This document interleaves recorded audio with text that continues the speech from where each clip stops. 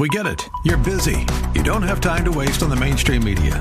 That's why Salem News Channel is here. We have hosts worth watching, actually discussing the topics that matter. Andrew Wilkow, Dinesh D'Souza, Brandon Tatum, and more. Open debate and free speech you won't find anywhere else. We're not like the other guys. We're Salem News Channel. Watch anytime on any screen for free 24/7 at snc.tv and on Local Now, Channel 525. Pray for our brothers and sisters.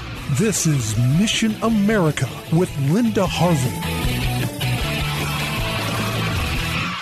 Did you know that 340 million Christians throughout the world are persecuted or oppressed because of their faith? That's the reason that many congregations in America recently held a day of prayer for the persecuted church. This annual event, held on the first Sunday in November, is of course not the only time we can pray for those who are attacked and suffer for faith in Jesus. We should put these fellow believers on our prayer lists because there is no question the Lord will hear us when we cry out to Him. The suffering is dire in many countries. In Nigeria, 38 unarmed men, women, and children were massacred in northern Nigeria in September, and there was recently news about one more attack on believers as they worshipped in a Baptist church. One person was killed and 60 others were kidnapped. There has been no punishment for these attacks in Nigeria, which happen regularly. The tribesmen from the Islamic group Fulani are responsible for most of these attacks. A journalist from the Epoch Times, who has been reporting on the Nigerian massacre, was recently jailed there also. And then there were new concerns for our brothers and sisters in Christ as a result of the COVID pandemic. An article in the Christian Post said this, quote, "During the lockdown due to the coronavirus pandemic, Christians in India, Myanmar, Nepal, Vietnam, Bangladesh, Pakistan, Central Asia, Malaysia, North Africa, Yemen, and Sudan were denied aid," the World Watch List says. And then the article added that because they were more vulnerable during the COVID crisis, more Christian girls and women have recently been kidnapped, forcibly converted, and forced into marriages. Most attacks on Christians come from Islamic radicals, Marxist governments, and other non-Christian militant religious groups. Hindu groups have been responsible for many attacks in India, for instance. There are many reasons to lift up our suffering brothers and sisters in prayer, and one more has surfaced in America in recent years,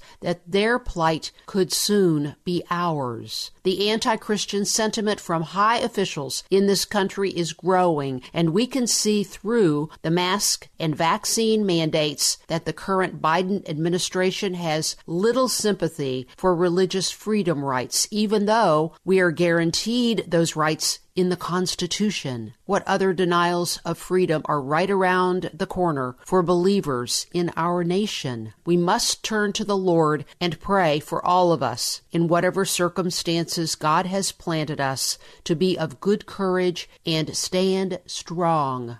I'm Linda Harvey. Thanks for listening.